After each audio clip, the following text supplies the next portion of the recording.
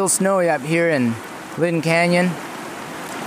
Wandered up the Frederick Varley Trail alongside a river. I hope that river's not too distracting. I'm also having a little snack here with Traubin the Great Picker.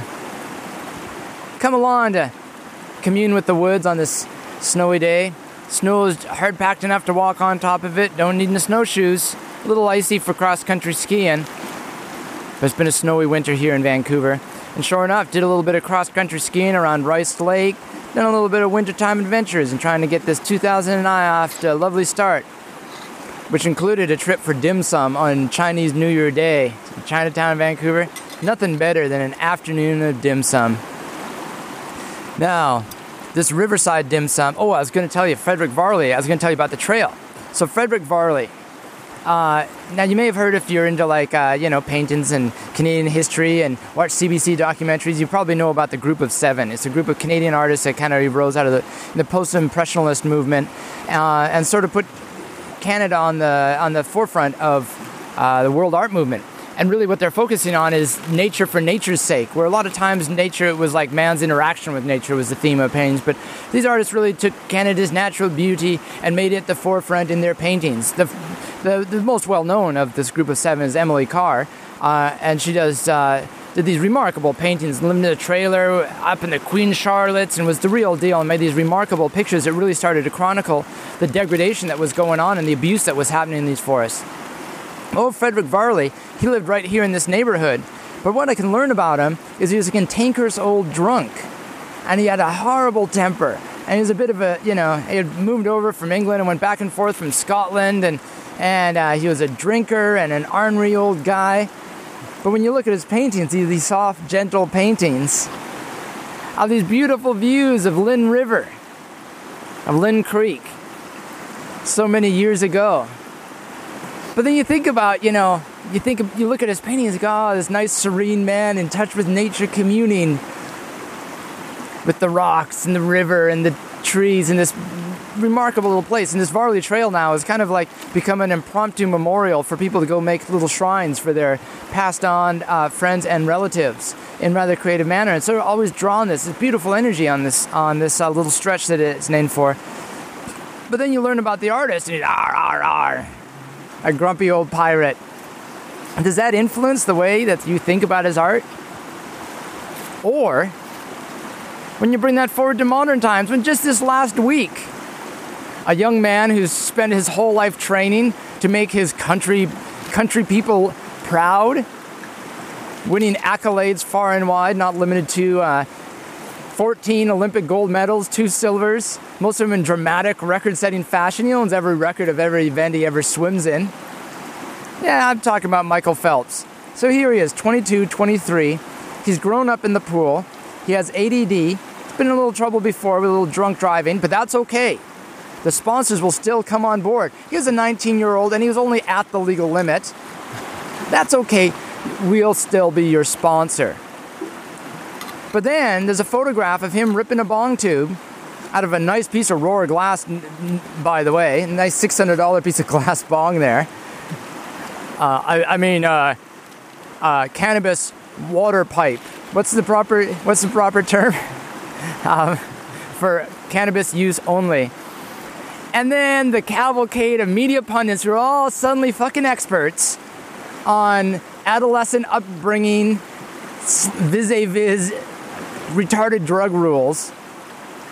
And they all got their opinion. And they all go, oh, well, he's going to lose all their sponsors now. And then all those blood-sucking parasites who surround him, all these PR flacks, are all like, first they try to bribe the paper to not publish the picture, right? This is a paper out of England where they'll publish just about anything. They love stirring up controversy, as it were. First they tried to bribe him and offered Michael Phelps' service as a columnist for this paper. Michael Phelps' swimming musings. Please don't publish that picture of Michael Phelps' bong hit musings. And we'll do some public appearances. They go in full damage control, which is weird because usually in instances like this, they go into denial mode.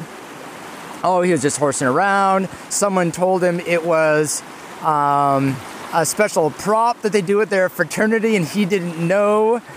And then I love how all the sources cited in the story are all anonymous sources. Anonymous drunk frat boy partygoer says, "Oh man, he was totally macking on all the chicks and ripping bong tubes like an old bro," says anonymous douchebag.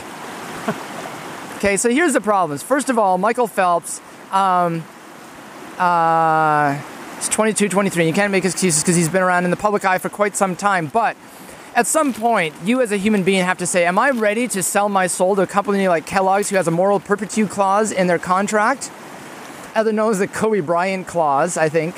You know, it's like when Kobe got arrested for slutting around and hookers and coke in the hotel room or whatever it was. It's like you drop by sponsors because of moral turpitude. There's certain things you can't be seen in public doing. Apparently drunk driving is okay, though, because they hired him as a drunk driver, but a bong hit. And then everyone's going, oh my God, his life is ruined. Millions of dollars out of his bank. You know what? This may freak out, but maybe he did it just because he wanted to be excellent at something. Maybe he wanted to do it so he could say, wow, in the original spirit of the Olympics, as an amateur, as it were, I'm passionate about achieving the very finest pinnacle my sport can offer. All that hype about the torpedo, done. Mark Spitz, done. I want to be the best. Maybe that was the motivation. And maybe the difference to him between $1 million and $40 million at this point of his life doesn't really mean a big deal. Maybe he just wants to be loved. Maybe he just wants to have some fun. Well, then you go, oh, well, he's a big boy. He has to take responsibility and realize everything he does now is in the public eye. So what? So let him be who he wants to be in the public eye. Is he setting a bad example for kids? Well, you can't say that. The guy's in incredible shape and the most decorated Olympic athlete ever. And he seems like a decent dude. He's overcome a difficult upbringing and with ADD and struggling in a lot of stuff and having low self-esteem to reach the highest pinnacle of his sport. And these people are worried about sponsorships and millions of dollars. He's lost millions of dollars. And then he comes out and my heart went out for him having to come out with that stupid PR hack who wrote, having to read the apology written by this guy. I'm really sorry, my adolescent behavior. You know what? How about the conversation changes to the law is fucked, man. And at some point, people have a right to do things and consume plants, in this case, that don't harm other people. Now, I don't think that people should be allowed to drink and drive because that can be potentially harmful for other people. But going to parties and smoking a little bit of reefer, that's not harmful. Do you know how I know? Because I've tried it time and time again. Never been a problem. So, with that, I'm going to give a little something out here to Michael Phelps. This is some New York City diesel. And I hope with the wisps of smoke that drift up in here into the North Van sky above Lynn Creek, I will send my kindest thoughts to you, Michael Phelps. Don't let the bastards get you down. Hey, Uncle Weed, why don't you break out some of that private stash? So, in some ways, it's strange how lovely it is up here in Lynn Creek, because this is one of the first areas to be clear-cut. When the industrialized forest industrial complex came up here, and the end of the line cafe, where I often will go enjoy a warm beverage, was the end of the line for the log plumes, and that's where they would connect with the trains to take them down to be shipped off to, or railed off to wherever. And so this whole little lovely canyon that we sit in that's so peaceful and serene is all the second and third generation of a time gone past. The time when Frederick Varley sat up here, having his pipe, and perhaps a wee nip of scotch, and painting these very rocks that sit before us. The water has changed, but the rocks are still the same.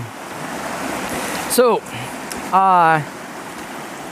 this is usually the part of these my little programs that I forget to do, because and that's like the part where I start a conversation, then 2 years later I keep on meaning to follow up on the thing that we were talking about, and people send in emails, but I'm usually out and about, and it's hard to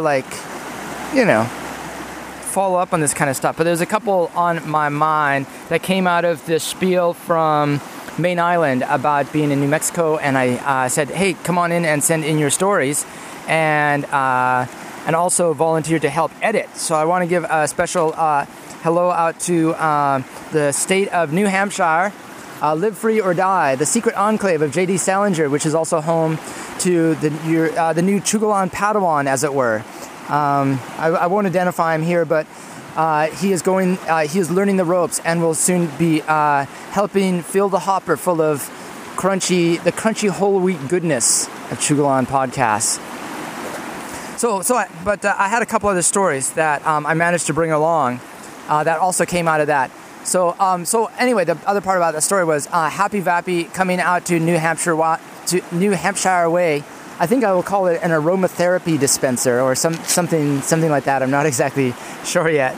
And so shout out to Brett, the producer, my longtime colleague on these hijinks, who's also got a few more that he's grinding through the grist mill. Whew. All right. The swimmer says, "Hello, fellow stoners. I want to start this story off by giving a brief explanation. And in this case, it needs a little bit of background. I am a blind person and have been blind all my life. This wasn't my first stoned experience, but it was unquestionably the most unusual I've had. I was in Florida, which is weird. We've been there. It was weird, strange, unusual. That's his terms. Spending some vacation time with a friend, we partook of some herb, and then we went to the store to get some groceries. Needless to say, we were both nice and baked. Good. While we were in the store, I forgot for a brief moment that I couldn't see. So what did that look like? And I started to run off with the grocery cart, which could be a calamity there in a crowded grocery store with the jars of mayonnaise there on the shelves and stuff. You can fall down and break them. I don't know if there was anyone staring at us. Well, I guess you don't have any way to say. But my friend said, whoa, stop. I didn't run into anything with the cart, and I didn't get hurt, thank God. No incidents. But I stopped when she told me to stop. But we both felt the incident was funny. This is the only time in my life that I remember actually forgetting I couldn't see. This experience was both awesome and funny, and for that brief moment where I had forgotten I couldn't see, I felt no fear. So that's fucking sweet, right? Like, I had a little tiny tinge of experience like with this because like I don't have depth perception, right? So don't ever ask me to be on your volleyball team, right? And I didn't really understand this, but I have a really hard time parallel parking. I bumped my shoulder and shit on stuff. So the eye doctor finally explained it to me when I was about 14 and how my eyes are seeing and like, you know, independently of one another and only one's ever working at one time. And that caused me like a whole recursive loop on an LSD trip one time where I'm like, so the whole world, except for a swimmer and a few others of our ilk, are seeing the world like a whole other thing, like things appear closer. And so to me, everything looks like a Van Gogh painting. So thanks for that. I don't know where that was filed from. It was filed from the internet. All right, here's the next one. This one I alluded to a little bit in an episode a few weeks ago. I've really been meaning to sit down and clackety-clack a bunch of responses out, but, you know, what can I tell you, man? I'm like, I got a few new projects coming that I'm working on that maybe I'll tell you about.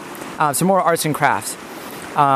Anyway, we shared some overyears in Japan in the 90s. Wish I had known about the counterculture back then. It was weird for me, editorial note, it was weird for me because really the peeling back the real critical layers of the onion, as it were, happened kind of by accident. Anyway, I just caught it at the end of my stay in Japan in 2005. We were there for 14 years. Wow, long time.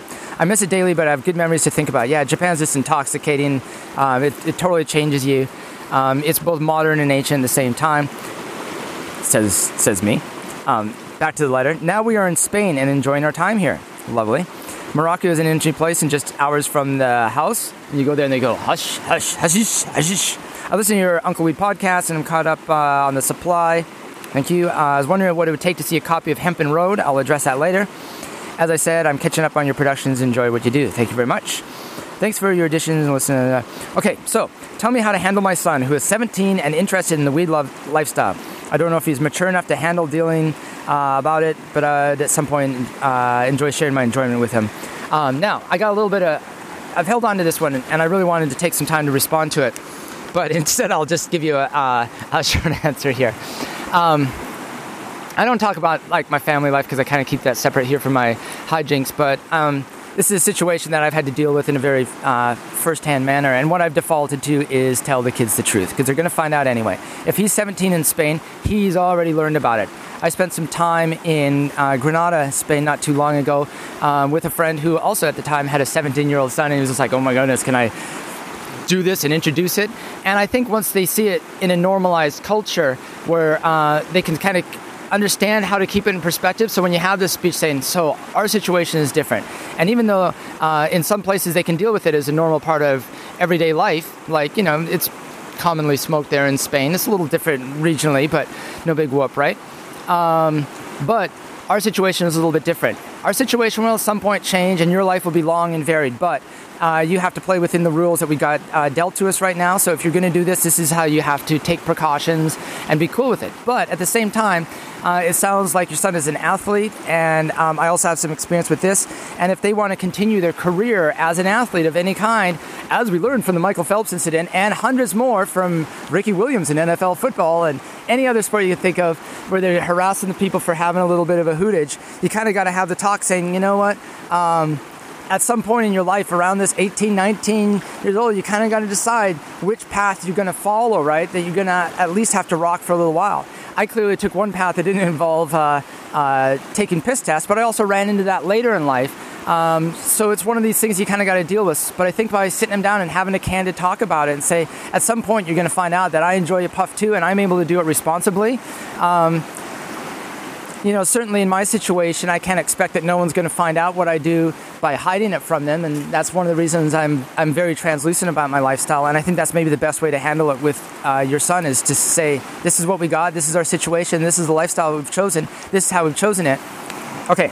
Any advice? No. Do you have any input? You're a parent. How do you talk to your kids about weed? Well, what I do, what my parents told me. And what my parents told me when I was like 15 is that my dad sit me down in his workshop and said, Dad, or son, I used to do all that kind of stuff for many years, and then I realized it wasn't the best thing for me, and so I gave it up. But you are a teenager, and you're going to be exposed to all kinds of things around you all the time that I'm going to have no control over. And you're going to want to experiment and do your thing. And all I want you to know is that I'm here for you. You can talk to me at any time. You can call me at any hour so you don't get in the car with some idiot who's all wasted. And I'll come pick you up, no questions asked. And just know there's that respect there. And I think that was the best thing that my father did for me. And so that's what I pass on to my own child. Wow, that was fan-fucking-tastic, dude. Well, I think I just shut up for a minute, man. That was really good. I just had to give that. I had to give that pep talk just yesterday, so to somebody else, to another parent. So it's kind of recycled. So it's as though it was planned. It's a fully rehearsed Chugalan production here. Oh, where's my next one? I had them organized here for a second. All right, Scarborough Dude. I mentioned Scarborough Dude a few times. He lives in Scarborough. Ontario, Scarborough. It's like the Surrey of Ontario. And used to live here in North Van. But anyway, he does this great podcast, and I really enjoy it. He just tells his life story, and he's kind of a traveling businessman. He sent a note here. Just wanted to send you a quick note before I hop on the Narita Express at Shinagawa and begin my journey home. And I mention this because I love his podcast from Japan, because he'll get like a beer from a vending machine and some onigiri rice balls. You have the onigiri. You love the onigiris with the umaboshi. Oh, I have umaboshis at home. I got some. Oh man, yeah, the organic umaboshis. Umaboshis are like these little tart pickled plums, and I got the total dank when I get my organic fruits and vegetables delivered by this Japanese service. So I got some. Anyway, sweet. So he goes to these park benches and just like spiels about all the things he's noticing in a real stream of conscious style. So I really like him. He says, listen to your Double Beer Fest podcast the other day and enjoyed them very much. I'm glad you did. Had some good taste here while at the Ebisu Brewery in Tokyo. Now, Ebis was my favorite beer in Japan, and they now have micro and craft brewing in Japan, but they didn't at the time I lived there. But Ebis, it was made by the Sapporo company, but it's the one that really was done in the Bavarian tradition, where most of the Japanese beers, they put rice in the malt, and they're really, like in the wort. And I just got horrible hangovers from like the Asahi Super Dry and stuff. Plus, they love to get the gaijin wasted in Japan, but that's another story for another time. Especially their wheat whitey. Man, you should create a lot of stuff. That's a lifetime of creative output already. Scarborough Dude, I have even a few more things coming out that this is the year that I'm really good at taking projects to 95% of the way done, but that last 5% is really the hardest. 90%? But this is the year that kind of like a lot of final 5% on that. But he also puts out a note here for what happened to your pals at Clubside Breakfast Time. Well, as you long-time listeners know, my first podcast that I ever did was with the Unibonger, Cosmo G Spacely. And while waiting for a breakfast at the Clubside Cafe in Olympia, Washington, we'd do these podcasts. But since I moved back up here, it's hard for Cosmo to keep the momentum going.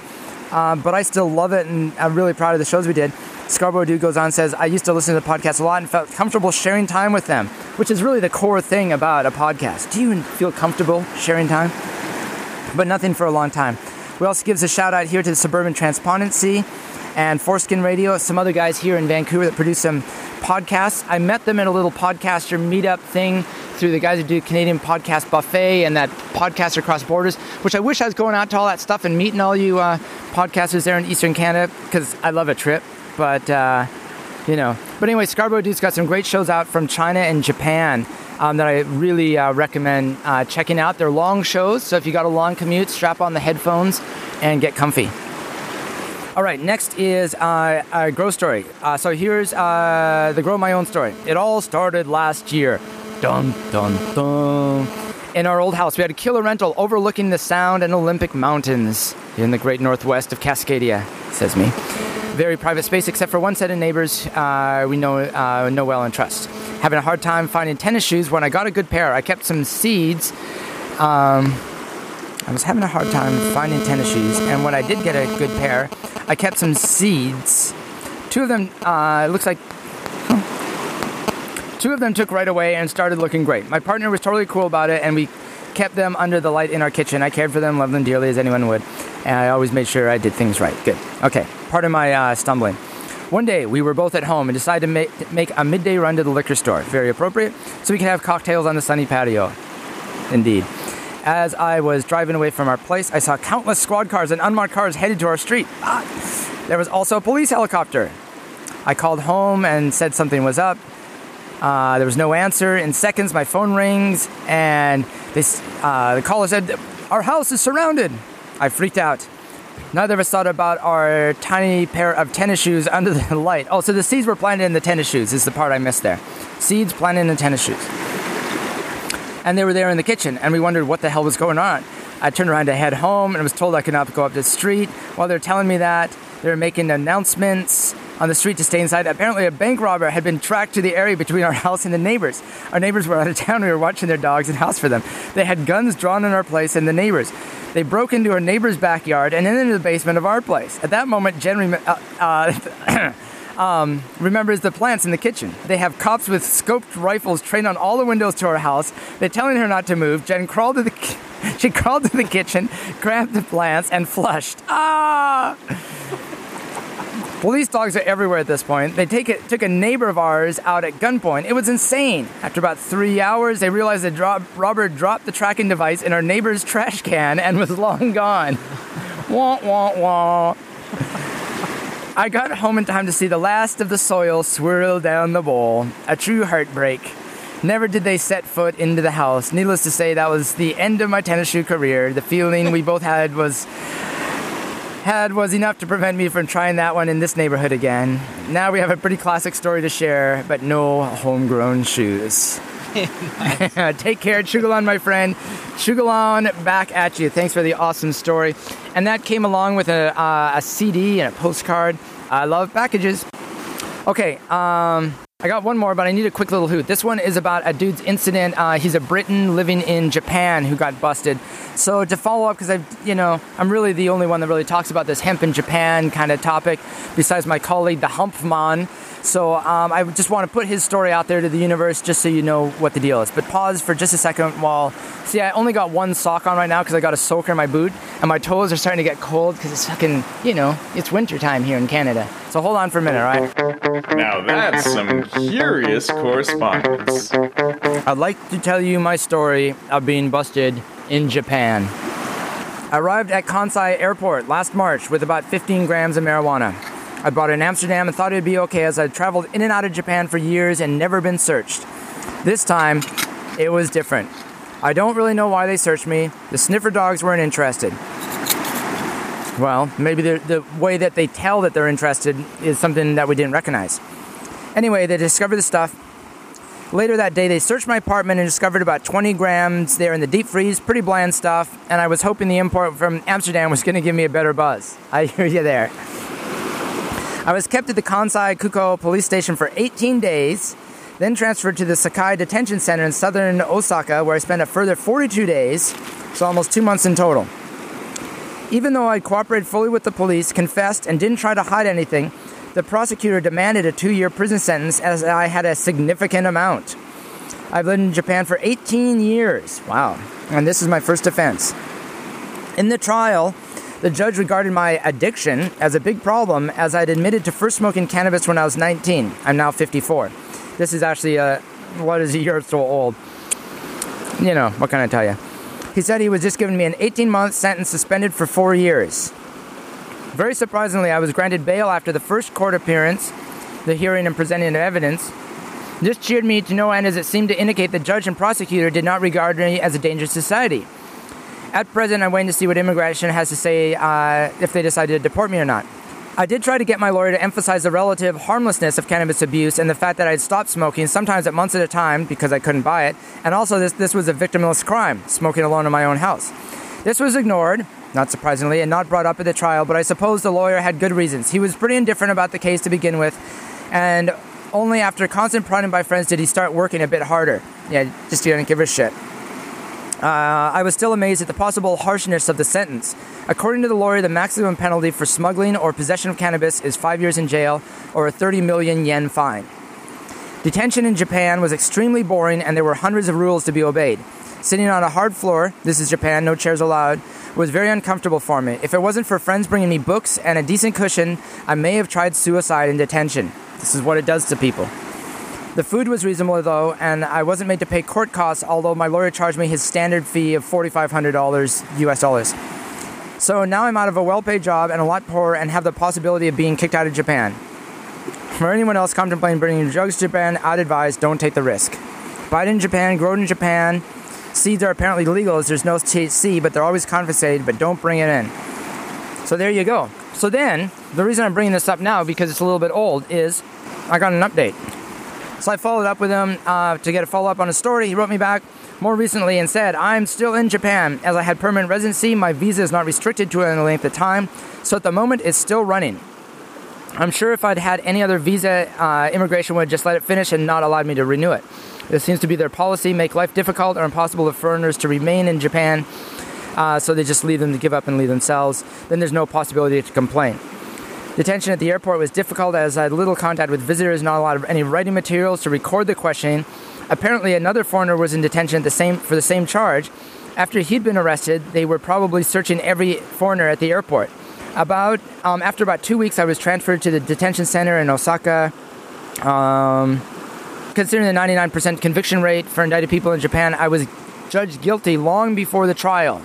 And so it seems, or most others, that demanded the 2 years hard labor because 30 grams of cannabis was a significant amount, according to his words. So he encourages me to spread his story, so I have done that, and he doesn't know what he's going to do next in his life. He puts a link up to this guy named Davido, which is his Japaneseification of Dave. So there's a lot of good people in the world named Dave, but he's a foreigner. I've read his site for years where he talks a lot about the foreigner prejudice in Japan. I'll put that link up there. But he finishes saying, many thanks. If I do return to the UK, a strong possibility, the first thing I will probably do is celebrate with a hefty bong of Dutch skunk. And with that, I will send my best wishes out to each to those kind wishes and to anyone who needs them anywhere they are. So, to you around the world, from us up here on Lynn Creek and with the ghost of Frederick Varley, keep on chuggling on. You've been chugging along with Uncle Wee's Wild Hijinks.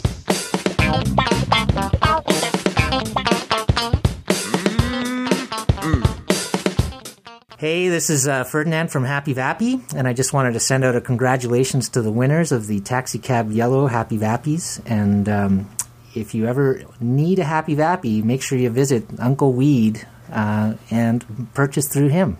I promise to spend all the money on tasty goods.